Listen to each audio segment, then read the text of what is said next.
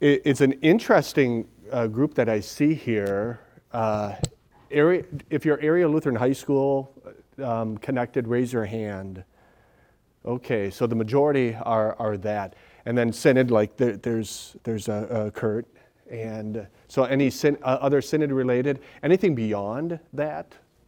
Anything beyond prayer? Okay, so like for institutional ministries.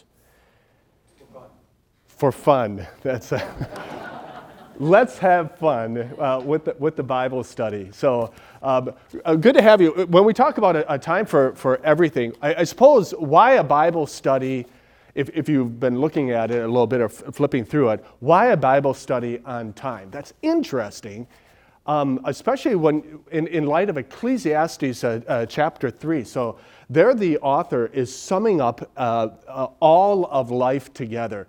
And so he says, there's a time for everything and a season for every activity. And then in the next 7 verses, he goes on, and there are 14 sets of competing activities in which he intertwines the word time 28 times.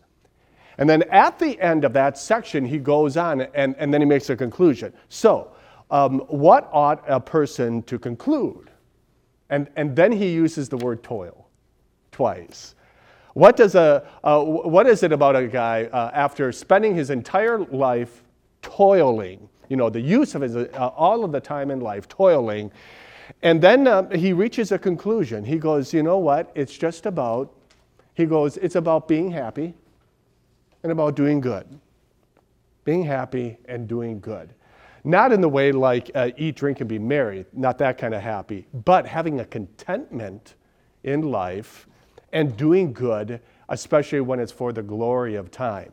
So if we're going to take a look, having a Bible study on time, I think even Jesus touches upon that in the Gospels. In John chapter 9, he tells us, in reference to time, he says, work while it's day. Why? Because night is coming.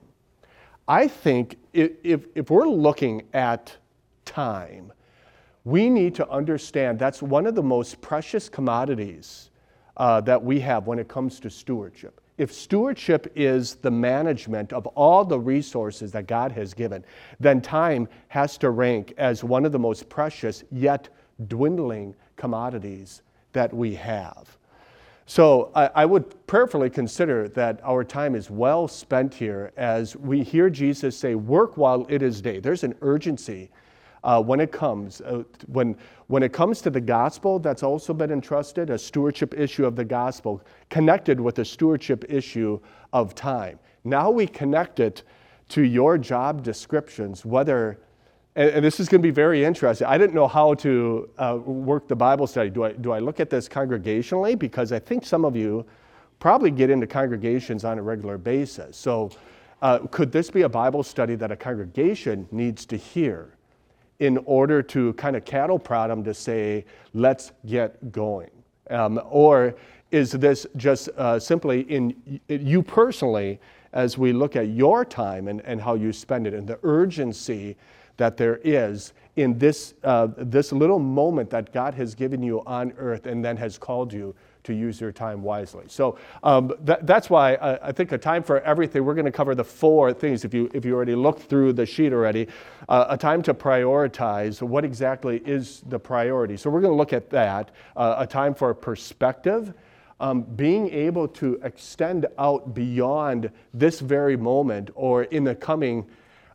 Maybe I think mission advancement people always have to be looking out a little bit further than beyond their nose in time for planning purposes. Especially you have principals planning maybe for the school year, but I would think mission advancement, you got to be out there 3, 5, maybe 10 years. But even that's a short amount of time. How do we take the perspective and tie it in to the eternal perspective? And then also being able to look at a time to plan. Jesus had one. And it's interesting, simple plan, but then he repeated it over and over, wherever he went to every location. Here was the plan. How does that fit into ours? And then finally, a time to pause. And then we're going to, actually, I think this is where we personally apply it to you and be able to say, I think you can be busy people, always on the road, always talking with people. How do we pull back from the busyness and just say, are you spending enough time resting? So we'll look at those 4. Sound good enough? Fair? All right, so let's get started. A time to prioritize. And the first section on your sheet says prioritizing priorities. Prioritizing is an important skill to have both personally and ministerially. So in this introductory activity, think about your ministry priorities. And so we're going to take a look at 3 Bible passages right now, briefly, and then it says, discuss what these passages say about our mission as Christians. So from here on, this is as long a span of time that I want to talk. Now this is meant to be, you have to talk, so don't leave me hanging. So we're going to do this together as a group, and then we got some other activities that will break you off. Boy, I sure hope you like the person sitting next to you, because you're going to be in small groups with that person. So here's the first passage. Passages, let's look at one, and then you tell me, how does this passage tie in? What does this say about our mission as a Christian? So here's the first passage, 1 Peter chapter 2.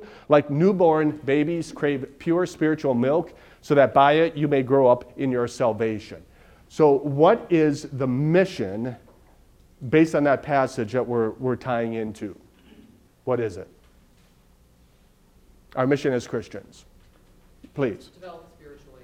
Yeah, there it is. So, and there it is, grow, right? So grow spiritually. That is a key mission of being a Christian or part of a congregation. So growing spiritually. Here's the next one.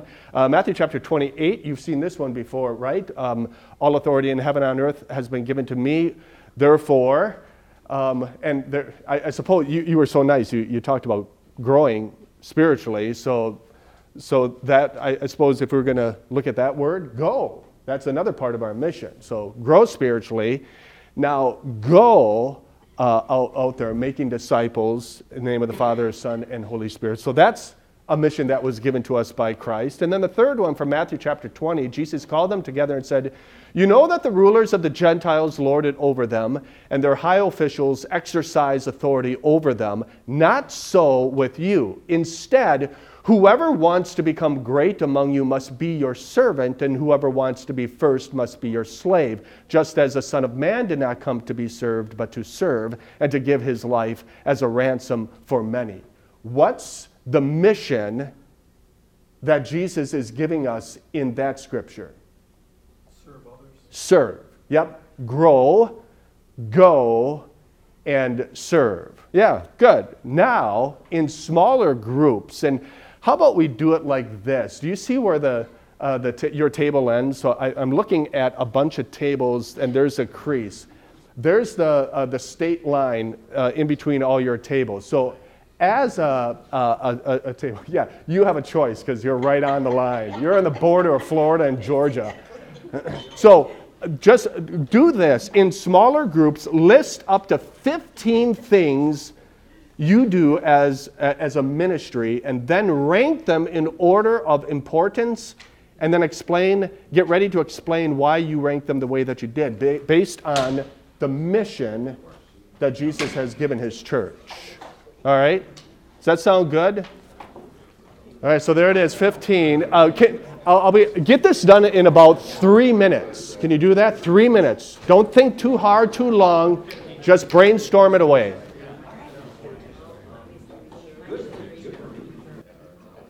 So your task was to come up with 15 things that you do as a ministry and then rank them in order of importance with a little explanation of why you did it that way. So, do you want me to call on someone directly and not even give you a chance? Or I'm curious if someone would just be willing to share. Well, we only got 6, so we want to share first because we were working as fast as we thought we could. Right? Okay. We only got 6. Okay, so we'll start with the top 6 and then we'll go from there. Sound good? All right, here we go. What were your, list your top 6. One of the things that, as a development director, I get to take it and allow people to share the gifts that God's given them so that we get to prepare Christian servant leaders. They may not be in their congregation, they may not be near them, but they're allowing them to grow. They're also allowing, as a church, us to go with that message. So, and I get to serve them with opportunities then to do that. Good stewardship, good God-pleasing ways to share your gifts with the church. And sometimes ways to think of, can I help with this? And so I think that's important. And Paul brought that great thing. As we go out, so often it seems humanly impossible with what we need to fund. But God continues to bless it. We get to display that then to it. And again, that's serving the people with showing them the impact that their gifts, that they're often heartfelt, sincere gifts that have done, that they get to rejoice in the blessings of their Savior and seeing that not us, it's the Savior that's doing that. So I see you focus on the grow, on being able to take the time to grow people. Yeah. Okay? But that also gives them the opportunity to be part of that goal. Okay. And I think if we don't do our job well, our schools don't do well, or our ministries don't do well. And therefore, those wonderful young Christians that we have, they don't get the opportunity to go. And I think that's so important that as we work to do that, we're not working to build buildings, or we're working to pair Christ servant leaders. The mission is spiritual. The mission is spiritual. Was that an accumulation of all 6 of yours, or was that one? Kind of accumulation of all six. Okay. The one thing that it's hard to prioritize, which is the most important of all these. One thing that we felt is ministry is so often something that we share with people. Okay. The emphasis of growing ourselves. Okay. Growing yourselves spiritually. Thank you. Thank you very much. Any other group care to share what you had? Please. I think, and I agree with you, it's very hard to prioritize everything. We said our first one is, as mission advancement, is to share the mission of our ministry. Okay. We have to get out there and share it. And what I have found, I'm sure you have as well, is a lot of times when you're sharing the ministry with them, they're sharing so much more back with us. So Okay. listening to them, I think is very key. Okay. And then we also know that we want to help meet the needs of our donors, the people that we're talking with. We want to come back and tell the stories. We want to make sure, because there are so many stories. A lot of these people have been with the ministry, from the beginning of time, whereas maybe we jumped in, down the line. And Yeah. so we're preparing to celebrate our 50th anniversary. It came out. So we're really into the hearing the stories and sharing the stories and telling the stories right now. Nice. You're Kettle. Yes. 87 KML graduate. Yeah. Oh, so there you go. It is. We'll be talking to you. Yes, exactly. I don't have an inheritance to set up yet, but Yeah, exactly. right there. And we talked about basically, one of our main roles is just contacting people. And we, in order to hit our 15, we could have said texting, emailing, calling, visiting, but just basically being in contact with all of the Contact, people. gotcha. That's important. Doing presentations to them, visiting them, and reporting, whether it's in different meetings, board meetings, things like that, reporting and forecasting, like you had talked about the future. We Okay. want to forecast what, if we see the growth, we really need to start in mission advancement, preparing for that now of what's to come in the 3 to 5 to 10 years. So the ones that you just listed off sequentially, is it because, did you list them in priority? So like the first was number 1, Yes, then 2, yes, 3? yes. Okay, thank you. Thank you. Yep. Right. Mark? Just talking through the ministries that, we're in a couple different types of ministries, but you start with what Jesus said, preach the word. No matter what ministry you're in or what involvement you have in that particular ministry, priority is that always administer the sacraments, preach the word. Once you do that, you're following the command, and that's to make disciples, preaching the word, baptizing, equipping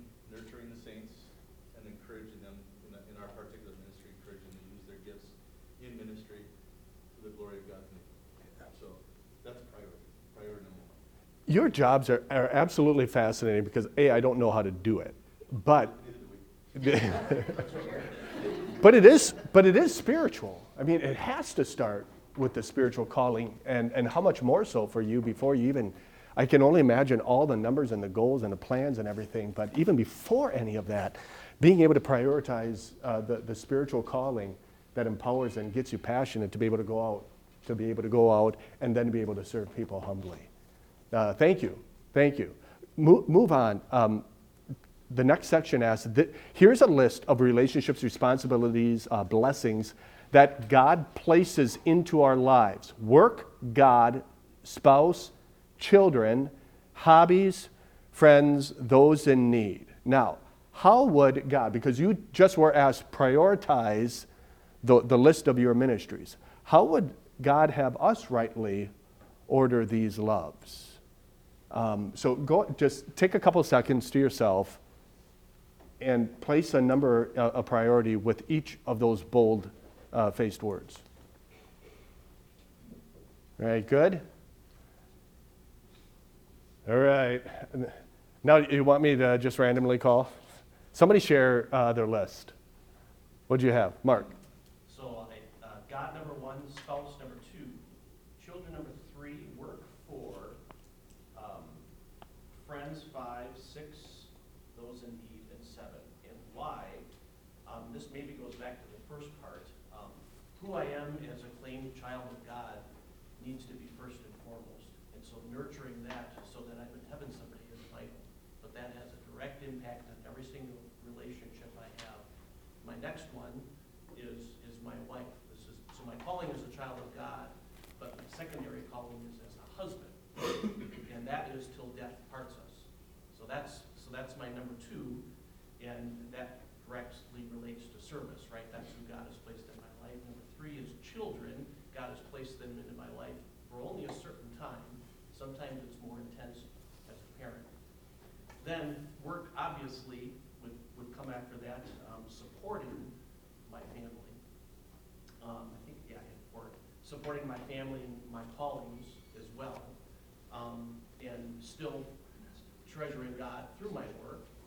So then I put down friends. These are the people that God has placed into my life that I can nurture relationships so that I can go and share this gospel that I cherish. Those in need, probably after that, sometimes it's friends who are in need, but if I can do that. And then last is hobbies. I see that as something that's enjoyable for me, but I want to serve others first. And so, but I do realize that my hobbies are helpful so that I can be restful enough to fulfill all my other callings. So that's my order. Thank you. That was a good order. Is that order subject to opinion? I mean, did anyone have a different order to it? And if so, I'd love to hear it and maybe the explanation for it. So something different from the most reverend over there. Yeah, Mark. What was your order first? It's not to contradict the most holy reverend over there. Yeah. I think you have 1A, and that's obviously the Lord, and then all the rest are 1Bs. And I think the Lord gives you the opportunity to think about all those different priorities in your life and to say, use the time that I've given you in the way that your Christian reason and captive to Christ. Use it the way that is beneficial to everybody around you. So I think there's an obviously love the Lord and then love your neighbor. 1A and 1B. Yeah, so there's that number 1, and then everything after that is number 2, and being able to work through it, especially with different times of life and how each of those impacts. So I actually had the same order that Mark did, but beforehand I actually changed a number with the word work, because in my mind I have a different priority with work when it's work for the Lord versus work separately. And so at first I read it as work, just holistic work, and I had a lower number, and I said, but if it's our work, then I raised the number. Our work is more important than other people's. So Okay. it was the idea of working for the Lord being a higher priority than versus something else. Okay, all right. I like how you're looking at it, yeah.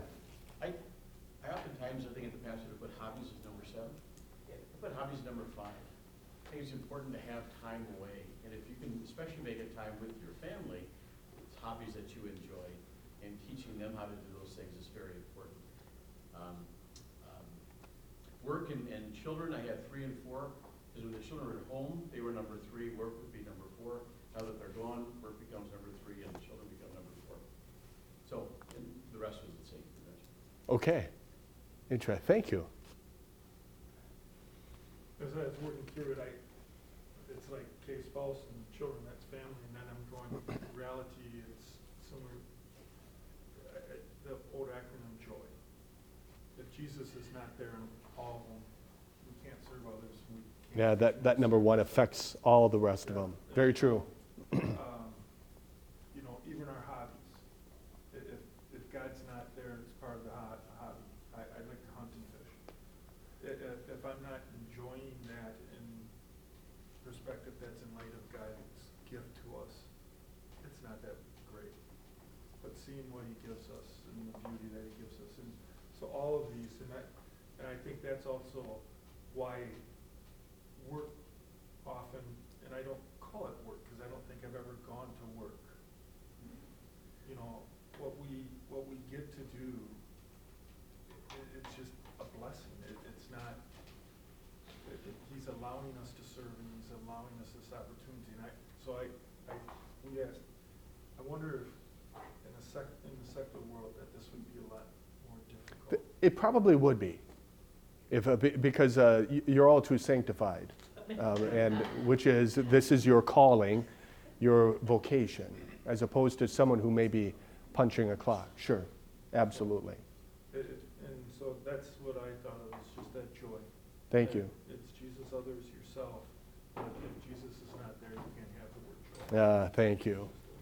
And did you notice there was a little personal reflection? What does the order look like in your life? And sometimes I think it's a great question just to keep looking at this list. What are the priorities? Have I deviated? To assess on a regular basis. I think that if Ecclesiastes chapter 3 can say there is a time and a season for everything and for every activity, you are going to have your busy seasons where you may be putting in a 80-hour week. But that could be followed up a couple weeks later by something that's 30, 35. So there are seasons and there are movements that come with our schedules. But to be constantly working or constantly at the hobbies that we have, you can just see then how does that shape up our priorities. How does the world order these? I mean, now take the list that you have. What's the order that the world would give to those? What are your thoughts on that?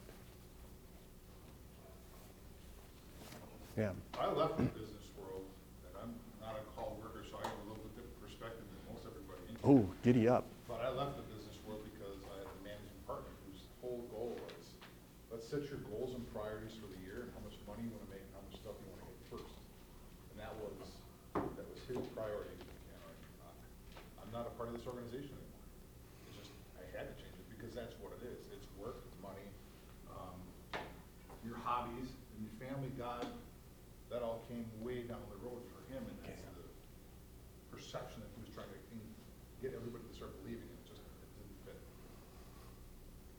Very, very similar experience to Eric. I came from the same kind of background. Okay. Background, the same kind of thing where you set your priorities solely based on financial priorities. Okay. And God was nowhere in the picture at all. That is so American culture, isn't it? Yeah. To that? Same thing. Okay. To the point that our management, I thought someone was on drugs, but they had just pulled a really long shift multiple days in a row and seen their kid was newborn for about 5 days. Okay. They said, no. And if that does become the priority where it is work because it is about the money, and then how does that affect then if then, say your wife, your spouse, your marriage gets pushed further down, then you know why marriage counseling is absolutely going through the rough in our culture today because of the misprioritization as opposed to godly priorities for that. And you can even see that American culture, its influence upon the spiritual culture of our churches today, especially coming out of COVID. Why do we have 14% of communicants that are in some form of a spiritual growth opportunity with their church, which means 86% of members who say, this is my church home, probably do not. They don't have that. Now, does that mean because all 86% of them are doing personal family devotions at home? Is that why? That over 60 to 65% of our members are not regular in their worship attendance? Is it because all 65% of them are worshiping online religiously? You can just see the effect of American culture, the misprioritization, which is why I think being able to talk priorities is huge. When we get into congregations and we just kind of pry a little bit about their lives, where is God in the list of it? Okay, and then I think we're going to go on, and then let's go to a time for perspective, because I think perspective, if our culture has skewed the principle of priority, then I think we need to just start by regaining perspective, a time for perspective. And so I think what I'm going to do is, you know that real popular productivity guru, Stephen Covey? See, it's interesting. Stephen Covey asks, when you die, what exactly is it that you want people saying about you at your funeral? And if so, how would that affect the activities and how you stay busy in the activities of your life? How does that shape your life if people are going to be forming a eulogy about you? And so if that's the question, here's what I'm going to give you. I'm going to let you, I'm going to have the eulogies of two kings. Both of them are dead. And I'm going to have you take a look at it. And in particular, I want you to read, especially focus on the bold-faced words of these eulogies. And then after you see those, then I want you to answer that question. Which eulogy do you think that people generally would prefer to have at their funeral? Okay, here we go. Here's the first one. King number one. All right, especially with the bold-faced words. All right, and I'm not making this up. This actually comes from a historical perspective. All right, so there's King 1. You good? Here's the eulogy for King number 2. All right, so there are the two kings, both dead. Which one do you think people would prefer at their funeral? Well, Christian people would say King 2. I knew that was someone's going to be, again, such a sanctified group here. Yeah. But what about this King number 1? I mean, it sounds fantastic, doesn't it? If this was on the pedestal, my name is, look at that, King of Kings. This is a guy who must have been known in his time. I mean, when I look at that, and especially when I think of when I look at that, like the pedestal, I'm thinking like ancient Egyptian pharaohs, like Ramses II. Even today, they're still digging out there in the sands of the desert, and they're uncovering big monuments like that. To who? To King of Kings, people that are forever known. Now, look at how many people really want King number 2. Yeah, because it stings to not, or how many people? Not many, probably, but I think working in the business world and not feeling that you're serving God's purpose and you finally get it, it's amazing.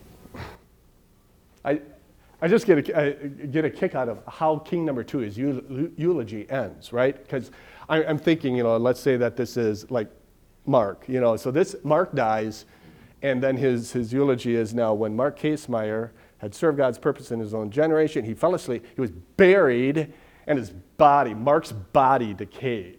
There it is. Starting now, by the way. There it is. So. But isn't that the beauty? That will be our eulogy for many of us. Dust to dust. And what a beautiful eulogy. We fell asleep. It doesn't say we died. It doesn't. It just says that, yep, and he decayed. But then you take a look at when Paul was talking about the death of a faithful Christian, he tended to use the words, fell asleep, Mm-hmm. Sure. when he was talking about the death of unsanctified, or people that did not know their Savior. He used the word death. You know, for us, that will be argued with you. You know, by God's grace. Yep. So, So, and then at the end, and then he decayed. I love the fact that he said he served God's purpose. You know, it's almost like he didn't get to do what he wanted to do. He did what God wanted him to do. In that generation, you know, in mission advance, we oftentimes talk about leaving a legacy and da-da-da-da. No, in his own generation, he did what God wanted him to do, and now he's dead and gone. This is a 26-year-old guy wrote this as a poem 4 years before he died. He died at age 30, and so the name of it was Ozymandias, and I think his last name was like Shelley or something. Can anybody identify king number 2? Alexander the Great. It's David. King David. So now, take a look at these two passages. 2 Samuel, this is from the time of Samuel. When your days, David, this is God, David, when your days are over and you will rest with your ancestors, I will raise up your offspring to succeed you, your own flesh and blood, and I will establish his kingdom. And then in Acts chapter 13, is where the Apostle Paul is taught. When David had served God's purpose in his own generation, he fell asleep, was buried with his ancestors, his body decayed. Now, on your sheet, it says, after reading those two passages, finish this sentence. One of the most important things you can say about the life of David or any believer who has died is, finish it. How do you finish that sentence? Serve God's purpose. Yeah. He served God's purpose. He was connected to Jesus. Someone who was the promised flesh and blood descendant of the line of King David who would establish his kingdom forever and ever. And so David played a part. There was a moment in time, but then he went away. But the blessing of being able to be connected with David's greater son. So I would think that if I serve God's purpose and then I die, but I've been connected to Jesus all the way through my life, then I say that's the best life I've ever lived. Describe how the way someone finishes that sentence can affect their perspective on life. How does finishing that sentence, how can that affect a person's perspective on life?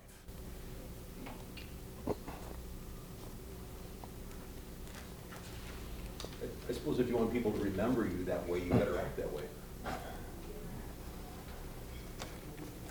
You personally, your perspective, but as a mission advancement counselor, or in your roles with mission advancement, you have more than just 5 or 10 years into the future.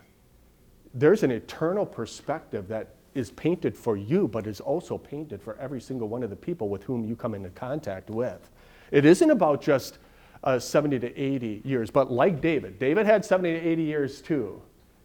But how does this tie into the eternal perspective, the spiritual growing and going? The eternal perspective is so important beyond just what the next 3 to 5 or our long-range goals are going to be. So then I would say, take Mark chapter 8, verses 31 through 38. It says, describe the concerns of God that Jesus has in mind as he looks ahead in his earthly life. Well, Jesus began to teach him that the Son of Man must suffer many things, be rejected by the elders, the chief priests, the teachers of the law, and that he must be killed and after 3 days rise again. He spoke plainly about this, yet Peter took him aside and began to rebuke him. And when Jesus turned and looked at his disciples, he rebuked Peter. Get behind me, Satan. You do not have in mind the concerns of God, but merely human concerns. And so here you see Jesus talking about then what are the concerns of God that he had versus the concerns that Peter had. And so when you look at the concerns Jesus had in mind, and you look at how it begins, he had no concern about his life. He knows what's going to be happening to his life.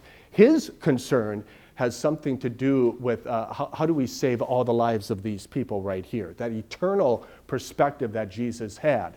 But then what are the human concerns that Peter led that wanted him to avoid Jesus' Father's will? Then you can see, why would he rebuke him? It's because Peter didn't have eternal perspective in mind.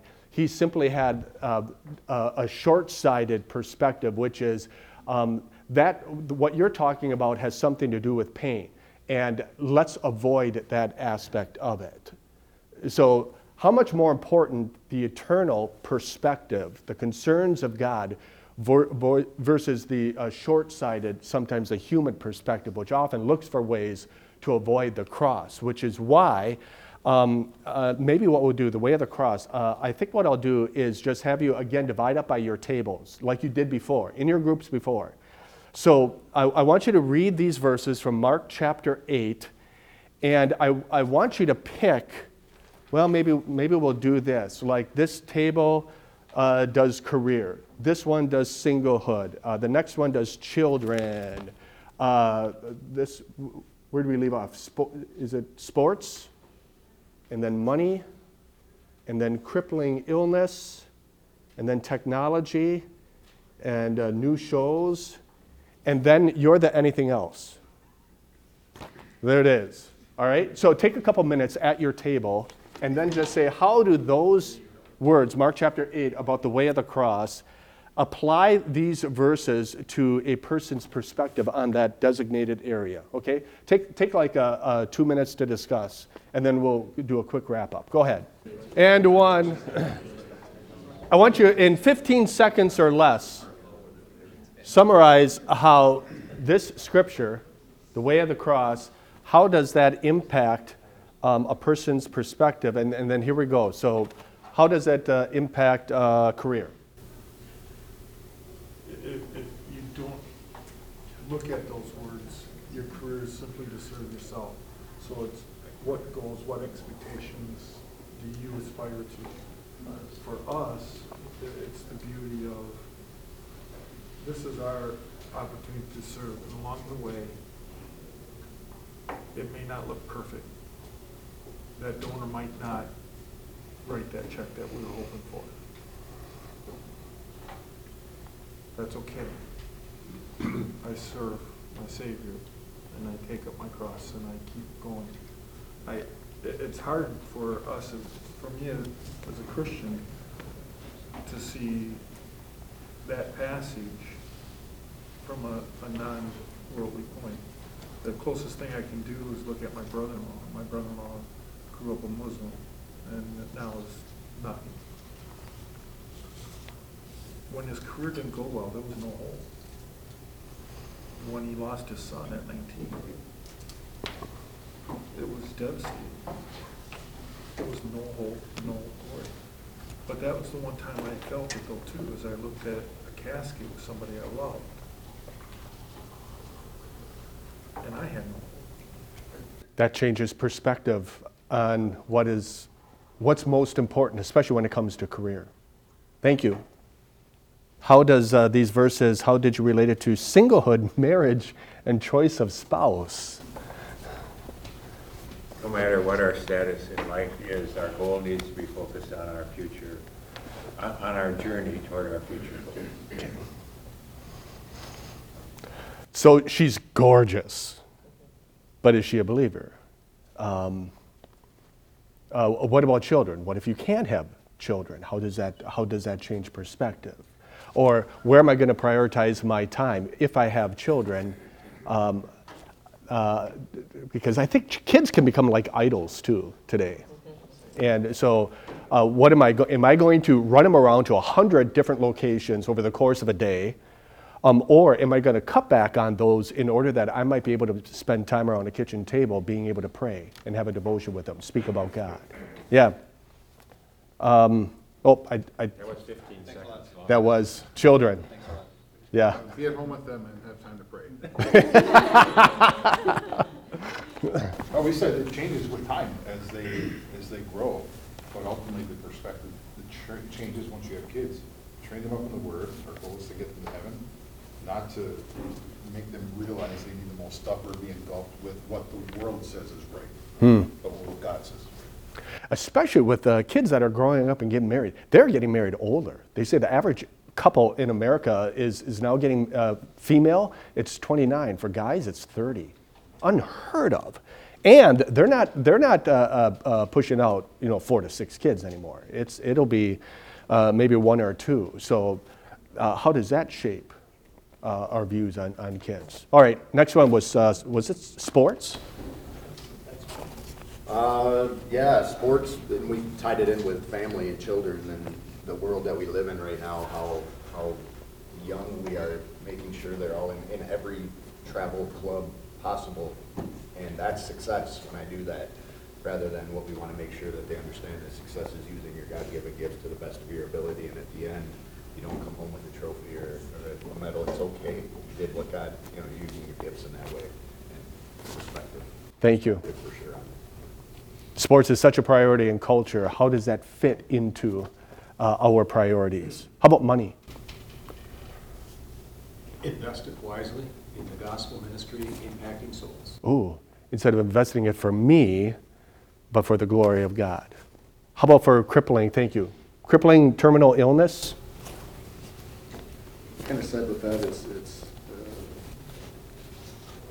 kind of goes back to the eternal versus earthly. If you have a crippling illness, that is your cross that you're bearing. And on this earth, your life may not be great, but you have to consider that it's very short term. Do everything to the glory of God, and He will sanctify you and you. Okay. So is crippling illness a bad thing? Or how can carrying that cross become something for the glory of God? If you do it from a Christian perspective and keep in mind that God has whatever His plan is for you, even though you don't understand it and don't maybe even agree with it, if you can show others how your strength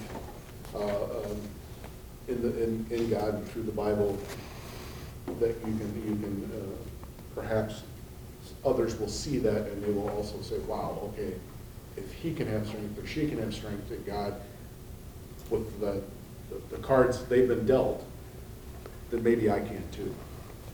I just saw one of those little 15-second videos of this guy. He looked like the Incredible Hulk. He was just built, and he was at the gym and he had his phone, of course, and he's talking into it, and he panned to a woman who was in a wheelchair and obviously out of her element whatsoever, and then she comes on in and she just picks up like a 2-pound dumbbell and just starts working out. The guy pans back to him and says, "She's my idol. She inspires me." So even illness that can be used, sickness or cripple disease can be used to the glory of God. Thank you. Technology. Yeah, I mean, technology is something where a lot of the world views it as, the answer to all my problems, and technology can make me happy, and meet all my needs. But, if, as Jesus said, what good is it for someone to gain the whole world and forfeit his soul? That's right.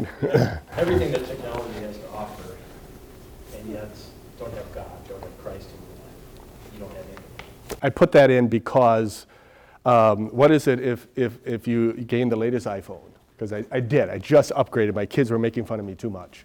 So having the latest iPhone, and yet it's the priority. And then finally, new shows.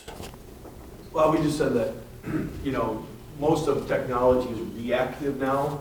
And when you have God, God's always proactive because He lays it out there exactly for you, what you should think and how you should think, because He tells you. So when you have a proactive approach, you can filter things more correctly and use it in the right way as opposed to being reactive.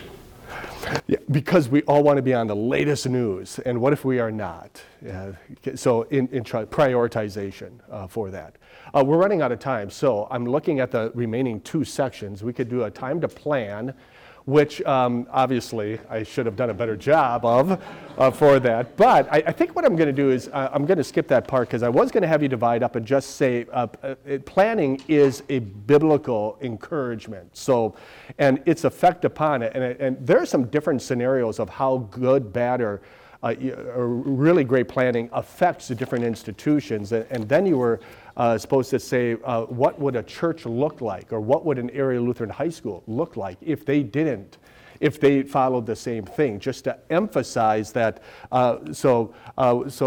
Here, there are just scriptures that talk about God's plans, and so this is why we plan, and looking at biblical scenarios that show how planning actually was a blessing in these biblical perspectives. But then we plan trusting God, and then Jesus told a couple of different stories about planning, which reminds us that there can be good planning, but there can be bad planning. A bad plan is if you go into war and you have not been able to think the cost, or if you're a congregation, you're in a church, you're going in a church of 150,000 that has an annual budget of 150,000, but they're planning to build a $10 million church. So right there, it doesn't match up. I'm sure you have to deal with those kind of scenarios all the time. What exactly is good planning? You have to work through some of those issues. What I wanted to finish up with was going to be a time to pause. And the reason for that is I want to introduce you to this character right here. There's an old Swedish cartoon of a bear who, kind of like when Popeye gets his spinach and gets his power, so this bear got his honey and it empowered him. So this character is like a sidekick to him, and he's called Skullman. And you can notice the clock that he has. This turtle always carries around a clock, but if you look at it, it doesn't have numbers on it. It simply has like a visual, a diagram. So every time that the clock goes off, then Skullman stops everything that he is doing and just does what the clock tells him to do. And the punchline is, you got pillows all over the place. So this turtle is constantly taking naps. It doesn't matter whatever he's doing. When it hits that, he looks at his clock and he goes, oh, I'm supposed to take a nap now. All right? So here's what I want you to do for the next minute. Come up with your own clock and draw or write in at least 3 different activities that always seem to take up time in your day. Please don't put bathroom or something like that. And don't be the aspiring Christian spiritual people that you are. I'm talking about something that you have habits. What are the things that you just naturally have a habit of doing there? What are you doing when you wake up in the morning, in the afternoon, before you go to bed? What are the things that almost pop up on your as part of your daily schedule, and you think nothing of it, but you do it every single day? Take a minute, write down at least 3 of those. They agree or disagree. My life would be too busy to use a clock like Skullman's, where I have to stop and rest several times a day. This goes back to kind of like your priorities, because you could agree, I suppose, with that and say, I'm not a turtle. I can, or if there are things, how can you take a nap like a turtle if you're driving? But at the same time, you could disagree and say, but napping has to be a priority for me. And just as you may say, there are things that we do that we just religiously do it without even thinking about it, which could be reading a certain paper, or you scroll through Fox News right away in the morning, or you're watching ESPN. There are things that we do regardless of how busy we are in the course of a day. We still do those things. And so it goes on, and we can talk about Sabbath rest, and the scriptures give indication of why God gave us Sabbath rest. And the reasons that he gave it to us was so that there would be a day, a specified time that is dedicated to God, something that is set aside for him.